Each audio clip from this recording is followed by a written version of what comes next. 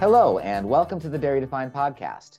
With consumer choice, scientific research, and congressional legislation all going its way, 2024 promises to be a breakthrough year for whole milk. The variety that shoppers prefer most is also poised to return to school lunch menus given the bipartisan approval of the Whole Milk for Healthy Kids Act in the House of Representatives. And it will figure prominently in consideration for updated federal dietary guidelines that are due next year. Joining us is NMPF's Nutrition Policy Czar, Claudia Larson, and Regulatory Affairs Director, Michaela Hanselman, who is our lead on the dietary guidelines. Hello, Michaela and Claudia. Hi, Alan. Hi, Alan. Thanks for having us today. I want to start with you, Claudia. Just to temper things a bit, we've all been excited about the Whole Milk for Healthy Kids Act, but it isn't yet law. Tell us what's happened and what you're trying to make happen this year. So, most recently, the Whole Milk for Healthy Kids Act passed through the U.S. House of Representatives with what we would call a commanding bipartisan vote, demonstrating widespread support in the U.S. House, both in the Republican and Democratic parties, to return 2% in whole milk as good options in our school meal programs. Since the passage of that bill, all eyes are on the Senate now to see if the Senate's either going to pick up the House's version or move their own version of the bill, which itself has bipartisan support, including an independent senator co-sponsoring the bill. So we are looking to the Senate to see if they will pick up and move that bill. Currently, we are looking to build even more bipartisan support for that bill to really demonstrate to the Senate that there is not only bipartisan support on the House side, but also broad support on the Senate side to move that bill and to get it across the finish line so schools can again have the option of serving 2% and whole milk in the school meal programs. How realistic would you peg passage this year? And if you're a dairy activist at home or in your tractor, what can you do to increase those chances? Well, I think there definitely is a real possibility that this bill becomes law this year. It is an election year. We would expect it to probably have to move in the first half of the year, probably at least before August. There is, again, broad support for this. We have heard from so many farmers and school nutritionists across the country who are supportive of this bill. So I think what it really comes down to is showing the US Senate, showing our senators there that we really do want this bill to become law. This is important to our students. This is important to our schools. This is important to our parents. And I think, again, the best way to do that is to reach out to your senators, let them know that this is important to you and your children and your community, and ask them to please co-sponsor the bill, ask them to talk to leadership and say that this is an important part of our overall effort to make sure kids have access to vital nutrients. And a quick and easy way to do that would actually to go to National Milk's website where there is, we would call it our call to action page. But if you just go to the main page of National Milk, so nmpf.org, National Milk Producers Federation, there's a page there that says support increasing kids' access to milk's vital nutrients. And you click on a button that says the take action. And what this does is connect individuals who want to reach out to their senators with the opportunity to write a note and tell their senators how vital it is that we move this bill. So again, you can call your senator, you can email your senator, or you can use this quick connection that we have set up on National Milk's page so people can reach out and really voice their support for this really important child nutrition bill. And that is at nmpf.org. It's our Take Action page. So you just look for Take Action on the menu, you click on that, you'll be taken right there. So all this is going on Capitol Hill. Meanwhile, there's a regulatory effort going on. This is the twice-a-decade revision to the federal dietary guidelines for Americans. We're having a meeting on it this month. The process is moving forward. That's an action led together by the USDA and the Department of Health and Human Services. Where are we in that process, Michaela? And how does whole milk figure into that debate? So right now, the advisory committee is reviewing the science to determine the recommendations that they'll make to the Department of Health and Human Services and USDA for updating the dietary guidelines. So kind of the way it goes is to determine which areas should be looked at for each update in the dietary guidelines. There's these scientific questions that are identified. And these are based on a number of things, one of them being what was included in the Future Directions chapter of the previous committee's recommendations. So once the scientific questions are determined, that kind of tells the committee what science they need to be looking at to answer those questions. One of the scientific questions this time is looking at the relationship between sources of saturated fat and cardiovascular disease. So this was something that had been pointed to by the previous committee in that Future Directions chapter that I had mentioned. And it's important for whole milk because of that blanket claim that's been said that all saturated fat is bad.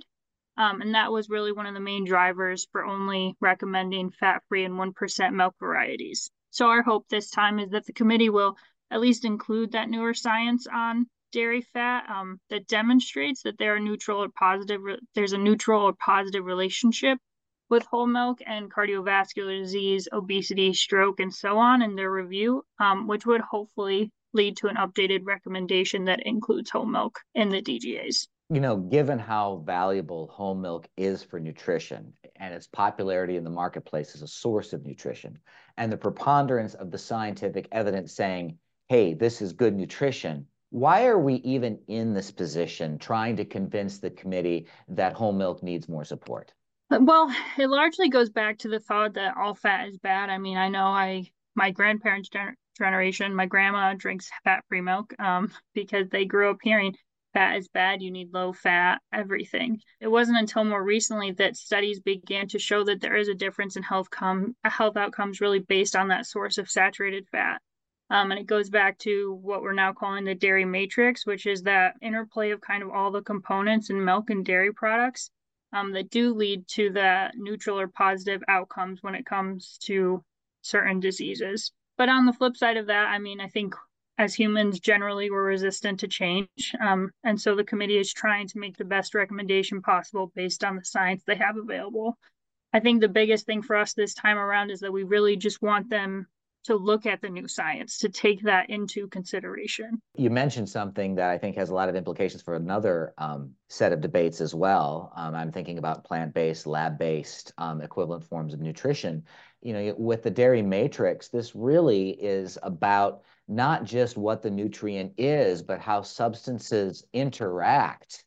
Is that something that you see the dietary guidelines becoming more mindful of? Because you look at the science on this and you look at the implication of that philosophy, it has a lot to say about whether, you know, soy beverages fortified are really equivalent, or if you synthesize a dairy protein in a lab, do you call it milk? I know this is a separate question, but I'd be really interested in what your thoughts are on that in terms of where it fits into current dietary science debates.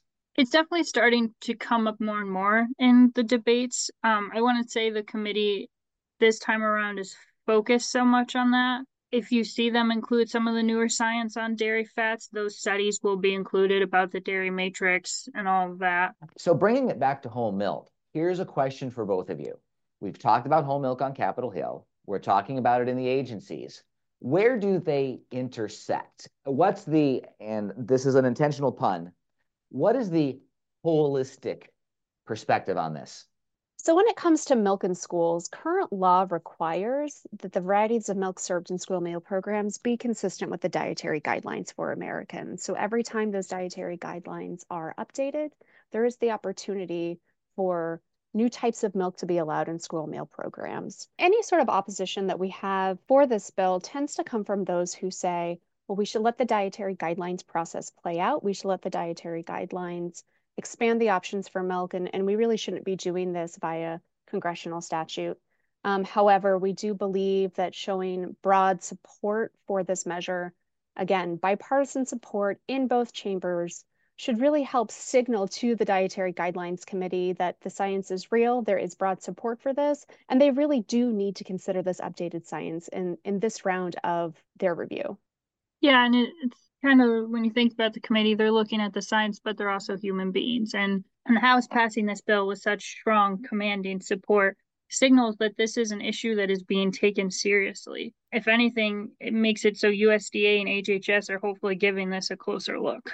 And just in case they don't this go round, all the more reason that we do want to see support for this bill on the Senate side, and hopefully get it across the finish line. June, July would be fantastic.